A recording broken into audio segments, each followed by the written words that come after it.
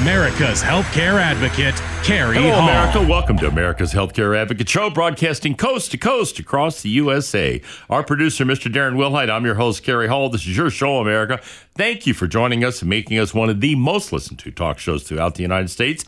You can follow me on Facebook, Twitter, and Instagram at America's Healthcare Advocate. Also, again, I want to thank all of you. The podcasts are... They're doing really well. We had 88,189 of you in the last metric we did over a 28-day period. Download and listen to one of our podcasts. Podcasts are on Pocket Cast, Spreaker, Spotify, Google, RSS Feed Podcast, TuneIn, Apple Podcasts, listen on SoundCloud, Stitcher, Overcast, Pandora, Amazon Music, and we are on YouTube. And that's all because of you out there that are listening to this broadcast on the podcast platforms, as well as all of you listening on air to the shows as they air across the country. But again, I want to thank you. And by the way, you've noticed all these shows are videoed now. So the man behind the camera is Mr. David Thiessen. He is the genius that's put all of this together. And he's also the man that posts all of these on the podcast platforms and on YouTube. So Dave's doing a great job, and he's part of the team that's really made a big difference here in what we're doing. If you are chronologically challenged and you are looking for Medicare, aging in, you want to get a hold of the lovely Joyce Thompson or Carol Lee Steele at RPS Benefits by Design, 877-385-2224. That is the phone number, and you can reach them anytime, anywhere in the country. They are happy to help you. Also, if you are...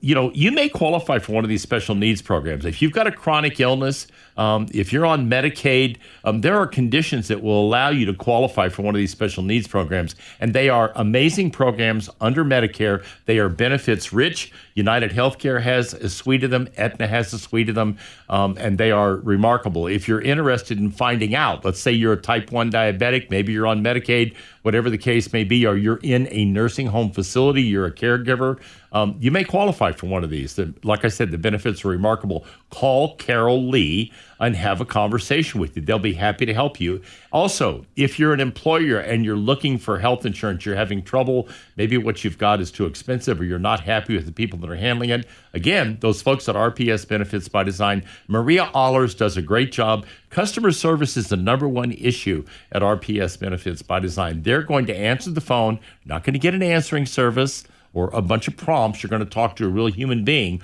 that's going to help you if you're having a problem. 913-385-2224. Anywhere in the country, they are happy to help you in any way that they can. All right, today is one of our famous or infamous, depending on how you look at it, multi-topic, or as Darren Wilhite, our producer, named them, cornucopia shows. So what are we going to talk about today? Well, we've got a host of topics, and the way I do these is to bring things to you that relate to health that you're probably not aware of or haven't seen in the media anywhere, in your local newspaper, trying to give you information that can be helpful. You know, I had a lady reach out to me last week. She had a 91-year-old mother that was starting to experience dementia. She didn't think it was Alzheimer's, but dementia. And she wanted to please tell me that show you did. And the show was with Dr. David Oakley. And I gave her that information, sent her a link to the show, but I also connected her with some people that could help her. So that's why we do these. And if I can ever help you, the website is americashealthcareadvocate.com, americashealthcareadvocate.com. If you send me an email, I'll be happy to help you. All right, topics today. Vitamin D. All right, so everybody was talking about vitamin D during COVID, and then it's kind of gone off the chart.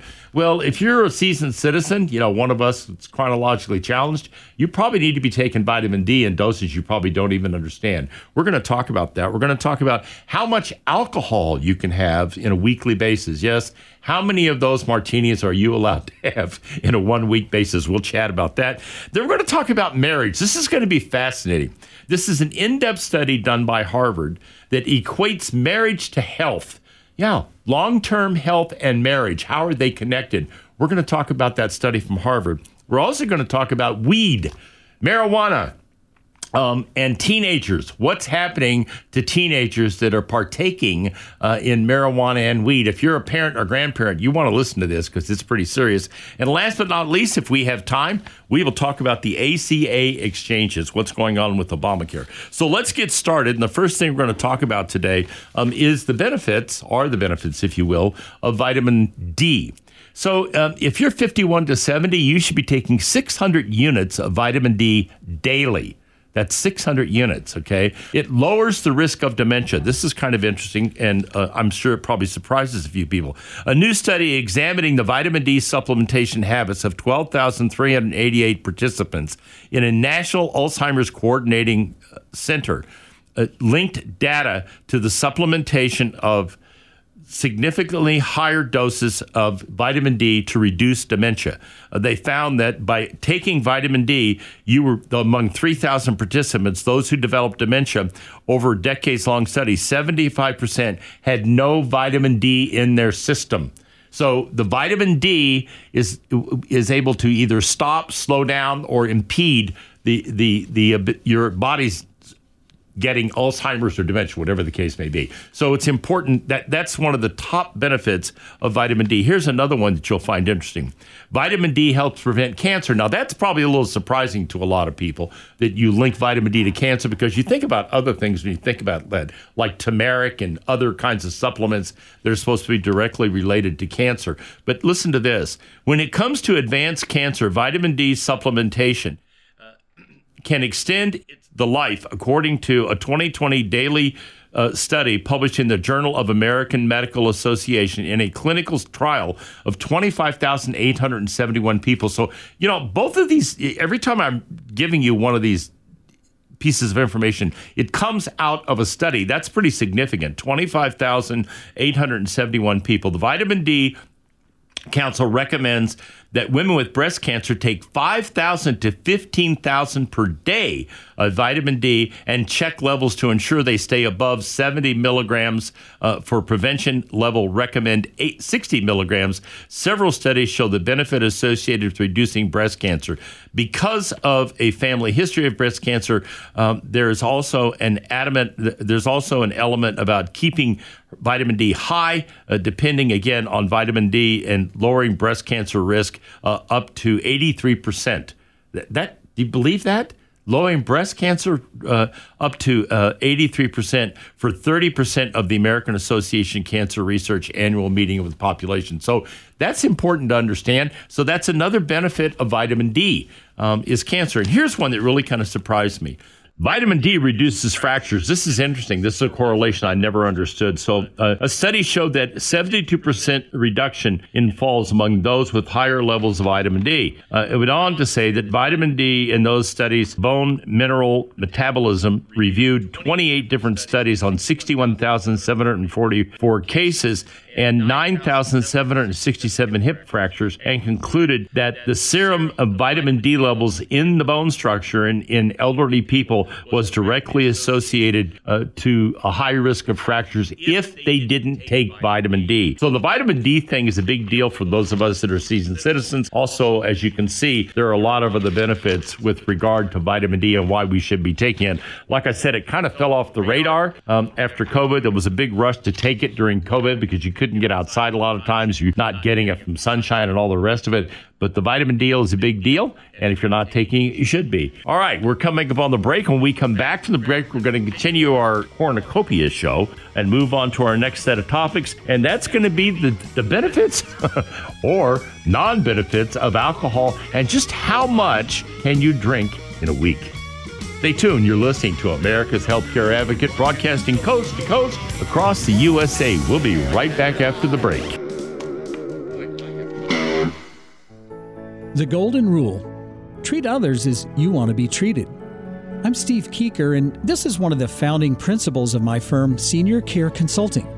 Since 2002, our value statement has included honor our mother and father, respect our elders, care for those in need, and treat your family as our own. We've been honored to help hundreds of families make one of the most difficult decisions they could ever make, serving them in their greatest time of need. If you're looking for someone who can provide you experienced and objective guidance when searching for a senior care community, reach out today and discover the services of Senior Care Consulting at 913-945-2800, 913-945-2800. Know your options and choose with care at seniorcareconsulting.com. Welcome back. You're listening to America's Healthcare Advocate Show, broadcasting coast to coast across the USA on the HIA Radio Network. You can learn more about us by going to the website, americashealthcareadvocate.com. You got a question or comment like the lady whose 91-year-old mother had some issues we helped with, feel free to send me an email. I'm happy to help you. Also, all the podcast platforms, the shows are all posted on podcast platforms. There are 12 of them, 13 of them now. Odyssey's the newest one. I forgot to mention that. And we are also on YouTube. So you want to tell somebody about this show, maybe the topic on vitamin D or some of the other things that we're talking about in this segment, feel free to let them know they can go listen to the podcast. Also, if you are looking, again, for help with Medicare health insurance of any kind, the lovely Carol Lee Steele or Joyce Thompson, 913-385-2224, anywhere in the country. All right, next topic up. This one is kind of interesting for all of you folks that like to imbibe those adult beverages, okay? This is out of the Wall Street Journal. A study debunks claims of alcohol's benefits. All right. So now we have a study. Remember the studies that said you drink so many glasses of wine or alcohol that it's going to help you. So now we have a new study. First, the good news. A nip of alcohol here and there probably won't kill you, but it won't help you live longer. Okay, that's interesting to know. Some research is suggesting that drinking alcohol improves life expectancy. Other studies have demonstrated poorer health outcomes for any level of drinking. Now, keep in mind, people, we've had studies on coffee that said coffee is going to have effects on your life expectancy, et cetera. And then one comes out 2 months ago that says drinking coffee is really good for you. So these studies tend to go back and forth. So I find them somewhat interesting. So now they're saying here, people who never drank or drank 45 grams of alcohol or more a day, about as much as 3 glasses of wine, increase their risk of dying sooner by as much as a third among women. Anything more than 25 grams of alcohol a day, increase their risk of dying sooner among men as well. Alcohol is linked to more than 200 diseases. You should be bored by the time you finish naming all of them, they say in the article here, because there are that many of them. The Center for Addiction and Mental Health wasn't involved in this study, but they believe that this is correct. Now, this is interesting, okay? So here's the thing. Okay, I mean, they go on to say after all of that here's what you can drink. The findings suggest that the average man can drink up to about 3 drinks a day. Okay, so the study says it's not going to increase your lifetime, but it doesn't say it's going to decrease it either if you drink up to 3 drinks a day. Okay, as long as, and you'll live as long as the non-drinkers. So there you have it, okay? Now, in women, you might want to stop at about 2 drinks, the research suggested. So at the end of the day, you can have 3 drinks a day. So, I have, maybe 2, maybe 3 martinis a week, when I'm really feeling like I want to have a martini, and I normally have a glass of wine with dinner. But if you keep it, it's like anything else, people. If it's done in moderation, you're probably going to be okay. It's if you get, if it's done in excess, then that's a different issue. And unfortunately, in this country, we have a tendency to do things in excess from time to time, and that's not always in our best benefit. So now we know, okay, that it isn't going to extend your life, but guys, three glasses of wine a day or 3 drinks a day. Okay, if that's what you're doing, women should stop at 2, no more than that, and you'll be fine. Obviously, if you drink less than that, you're going to be just fine. So that's an interesting piece of information, and I can't wait for the next day that comes out and says that if you drink 3 a day, you'll live 15% longer than those that don't. There'll probably be one. Okay, now we're going to turn to the People's Republic of California. And please don't send me emails from San Luis Obispo or San Bernardino. I mean, I just have to use that name from time to time. So, notable and quotable. This is out of the Wall Street Journal. Sacramento, California. Some California lawmakers want to ban all tobacco sales in the nation's most populous state, filing legislation to make it illegal to sell cigarettes and other products to anyone after January 7th. Now, they want to backdate this, I don't understand this, to 2007, which makes no sense. I don't even know how you could possibly do that. No, I'm sorry, that's wrong. To anyone born after 2007. So if you're born after 2007, they cannot sell you cigarettes. If signed into law, it would mean that by 2073, people wanting to buy cigarettes would have to show ID and prove they are at least 67 years old. Do you see how absurd this is? You're going to get carded to show you're 67 years old. There are going to be a lot of senior citizens making a lot of money buying cigarettes for people that can't buy them. I'm just telling you right now. Can you imagine the little lady going into the store and buying 2 cartons of Camels and then coming out and she's got 5 kids waiting or 5 young people waiting to buy packages of cigarettes from her and she's selling them at $10 a package? I mean, this is going to create a black market that'll blow your mind. California never ceases to amaze me with the level of stupidity and lack of thought that goes into some of the things they're doing. And this is one of them. You're immediately going to create a black market. Look at New York if you want to understand what happens when you go crazy with cigarettes. So the taxes on cigarettes in New York are they're ridiculously high. So what happens? This has been going on for years. Truckloads of cigarettes are taken into the state that do not have the state tax stamp on them, and they're sold on the black market because they're sold for significantly less. Can you imagine what's going to happen in California when you have to be 67 years old to buy cigarettes? Some things just never change. I mean, you can't cure stupid people. That's all I can say, okay? That's California. And you can go buy fentanyl on the street, but you're not going to be able to buy cigarettes unless you're 67 years old. We'll see if this actually happens. This is Assemblyman Damon Conley, a Democrat from San Rafael. He is the author of the bill, and he is the one that wants to put this in play. And they haven't announced what the penalties and the fines will be, but those will be coming along shortly. So this will be a nightmare to enforce, and we'll see. We'll see if this is going to happen. So that's a little bit about what's going on in California. All right, so in the next segment of the show, we're going to get into something that I think you're going to find very interesting. This is a study that was done by Harvard, and I'm going to, prep this a little bit right now and kind of give you a little bit of information. The title of the article is For Long-Term Health and Happiness, Marriage Still Matters. You ought to find this really interesting. I think you're going to find it very interesting as we get into this and talk about this. This flies in the face of a lot of what we see in our society today. And it was a fascinating article. This was in the review section, which comes out typically on a Saturday in the Wall Street Journal, and it was quite a study. And when we go through this in the next segment, I'm going to go through all the different benefits of being married and what a difference it makes. And I think you're going to be shocked when you hear what this study, which was done on a large number of nurses, I'll give you the numbers when we do the segment, but I think you'll be shocked to find out that marriage actually has some extremely positive effects on our lives. And those people that have been married, I got to ask you a question. Darren, how long have you been married?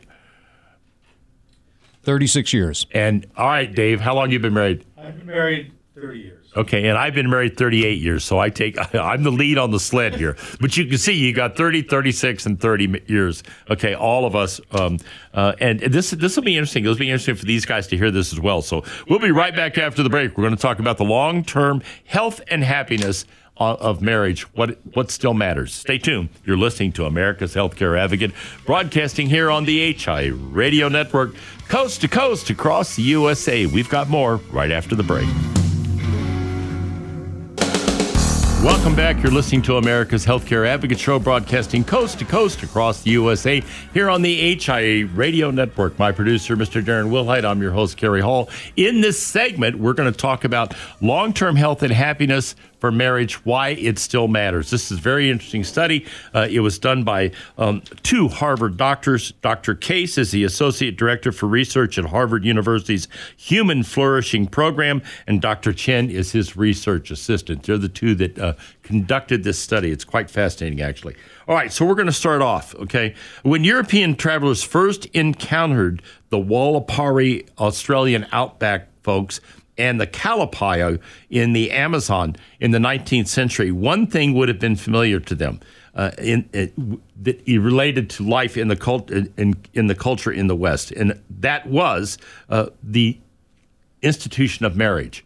Marriage was a very big part of those societies, even though those societies had no exposure to the Western world, or as these anthropologists found that marriage was like the bedrock of those societies. So we go on, okay? Marriage represents the keystone institution for most, if not all, societies, and may be the most primal of human institutions. This is interesting. Perhaps marriage is now become merely an option or a capstone rather than the keystone of what we believe here in Western culture today.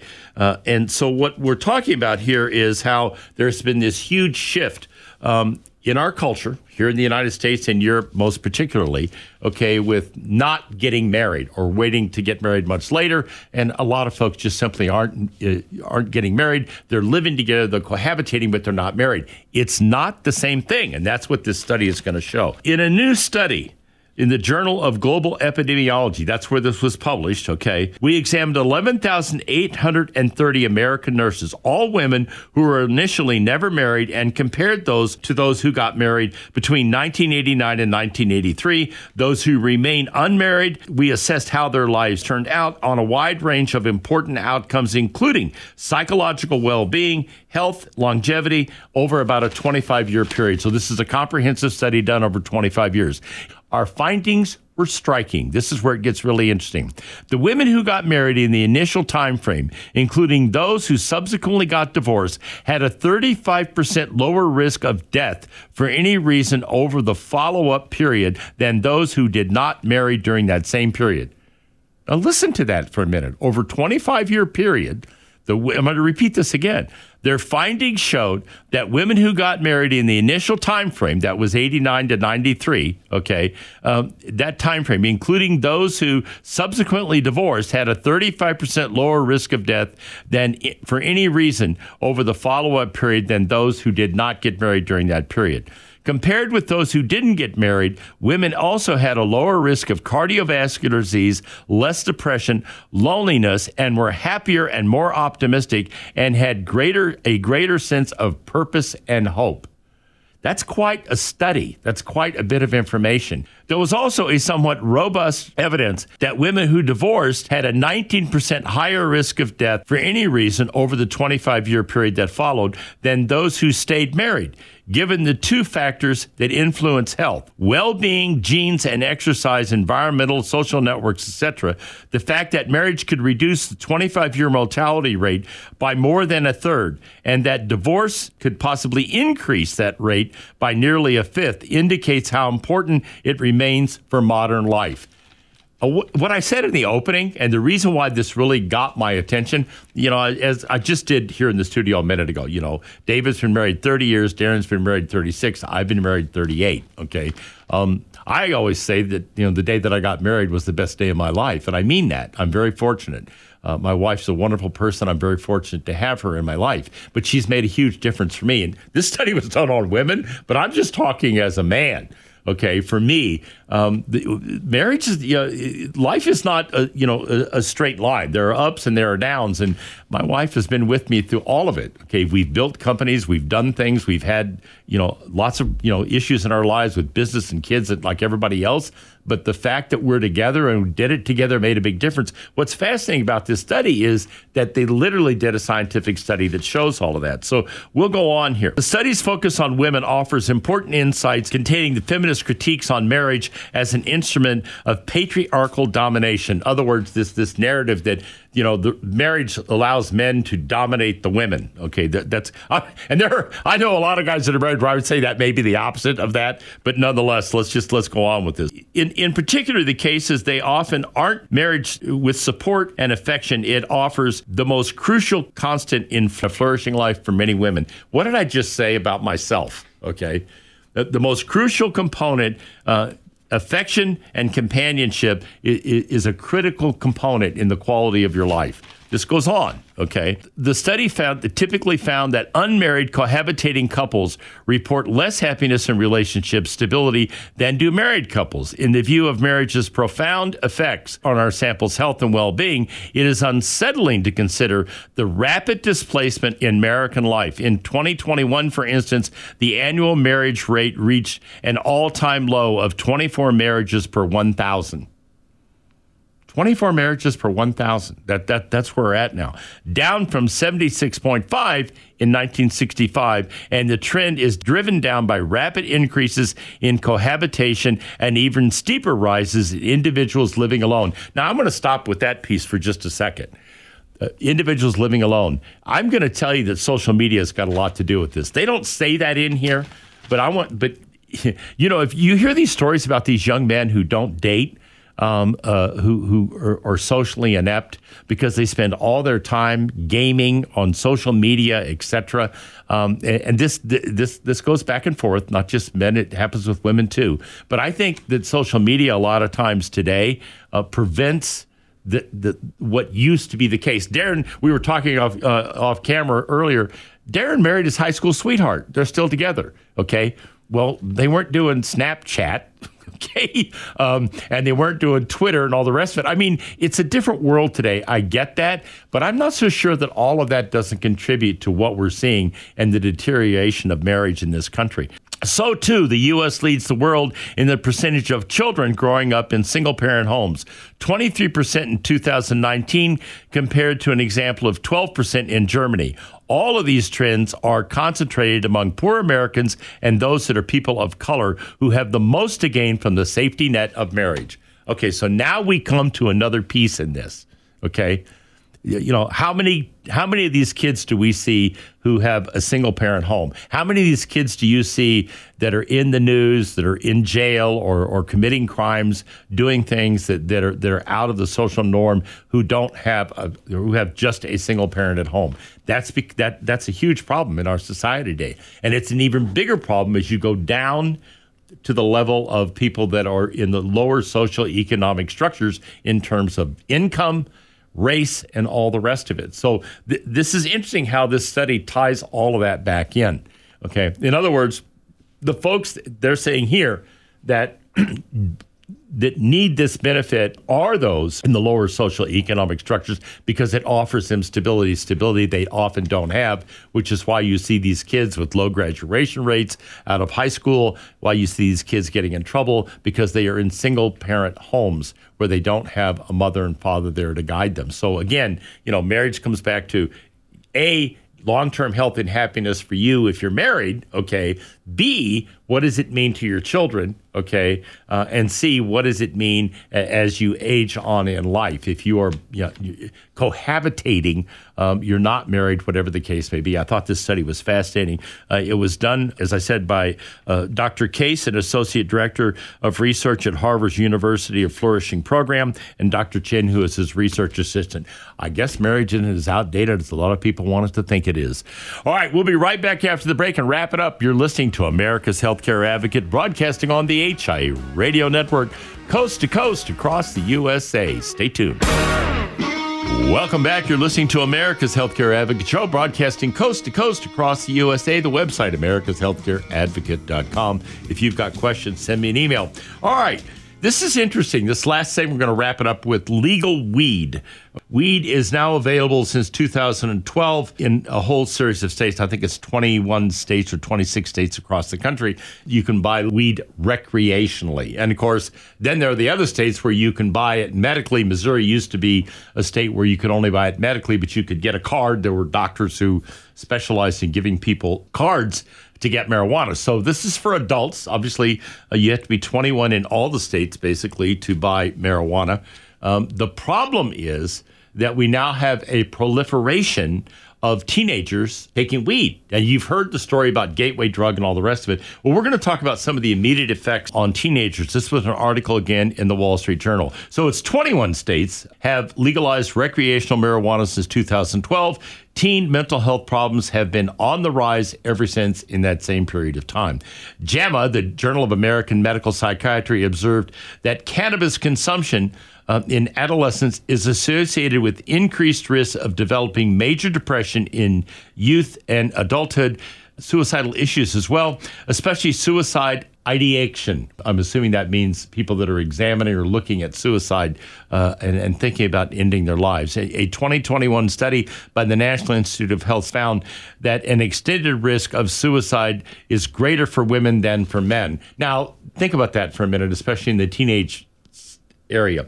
these girls that are on TikTok, these girls that are on Instagram and Facebook and all these different places where there's all of this back and forth going on, these girls putting nude pictures of themselves up there and being criticized by their peers. Well, all of that kind of comes out of what's going on social media, but it gets worse if they are using marijuana, okay? And, they're getting marijuana because their parents have it, okay, or a friend of theirs has it, and this is what's going on. So the idea that marijuana isn't addictive is out of date. Weed was considered to be non-addictive in the 1960s because the levels of psychoactive chemical THC were minimal, but marijuana has steadily increased in potency, and the Centers for Disease Control and Prevention estimate that 3 in 10 users have cannabis use disorder. 3 in 10. These are the adults now. 3 in 10 users have cannabis use disorder because the levels of THC, this stuff's being grown in grows now, in professional growers, okay? And the more they raise the level of THC, the better the product is, the higher the price is, the more people want it. So it's like any other addiction. The more of it you do, the more you want. That directly relates to what's going on with this issue of problems with teen and it's a mental health crisis because these kids are not equipped to handle this stuff and they're getting it. Okay. Marijuana directly affects key parts of development for adolescent brain, including those involved in memory, learning, attention deficit disorder, coordination, emotions, and reasoning in time. Okay. So now I'm just going to throw something out there.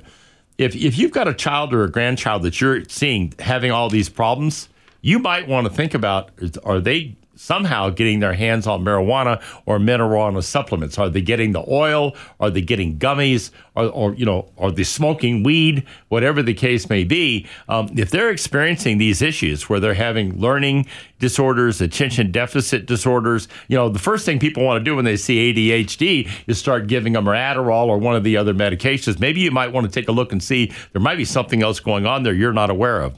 Every state has permits for recreational marijuana that restricts it to 21 or older, but minors still have access to the drug. The American Academy of Child and Adolescent Psychiatry reports that in 2019, drug among teens had reached the highest rate in 30 years. This is a real problem, people. This is not something that's, in passing or going away anytime soon. This is a real problem. I've got grandchildren. I've got 6 grandchildren. Okay, obviously, most of them are too young to even be knowing about this, but I got a grandson going to high school. Okay. And his mother and father keep a very close eye on them. But I'm going to tell you something. This is a significant issue. So the article goes on to say we need to educate them on the dangers, and there needs to be open communication, emotional availability. Passivity is the enemy of mental health. If you suspect your child using marijuana or other drugs, take action and address it head on. Your fear and vigilance may be the difference between the child who makes it through adolescence and those who don't. That's pretty strong stuff, okay? And, this is a significant issue. So if you take this passive approach to this, if you're the parent or the grandparent, you find out this is going on, that's the worst thing you can do. What they're saying here very simply is that all these different medical journals, that psychiatry and mental health for children, all the rest of them are saying the same thing. Deal with the issue head on. Confront it, okay? Have a conversation with the child. Explain why this is bad. Get the studies. Go look for the studies. They're out there. Let them read it themselves, okay? And if necessary, get them into a counselor and have the counselor explain to them that the long-term effects of this on your life and the quality of your life are significant. And if you've got a child that is having severe depression, any kind of issue like this, you might want to take a serious look at this, because this is how we wind up with teen suicides, and it's a very, very serious issue. That's one of the reasons why I do these kinds of shows and get into these kinds of issues, because they are significant. Like I said, I've got 6 grandchildren, okay, and these kinds of things, I think about these things when I read these kind of articles and get into this, and that's the purpose of what we're doing here on this broadcast, is bringing this kind of information to you. So I hope you've enjoyed the show today. As I said, the purpose of these is to do these shows and bring information to you that's different than what you see typically in mainstream media. that one about marriage probably surprised a lot of you out there, okay? And I'm sure there are a lot of younger folks that may not even buy that, okay? But that article is available, okay? It was in the Wall Street Journal. I'm sure you can find it in the review section in March. And it's a fascinating article. Remember, that study was done by Harvard. That's not exactly a right-thinking think tank, if you will. Okay, so I thought that was pretty interesting. Again, we try to bring you interesting information that is both interesting and entertaining, but it's also informative, and that's what we do here. Your feedback, americashealthcareadvocate.com. If you've got questions, please let me know. Send me an email. You can also follow us on Facebook, Twitter, Instagram, all those places if there are questions or things I can help you with. And now, ladies and gentlemen, I leave with this thought from Albert Einstein. The one who follows the crowd usually get no further than the crowd. The one who walks alone is likely to find himself in places no one has ever been. Remember, friends, it's a funny thing about life. If you refuse to accept anything but the very best, you most often get it. Thank you for listening to America's Healthcare Advocate Show, broadcasting coast to coast across the USA. Goodbye, America.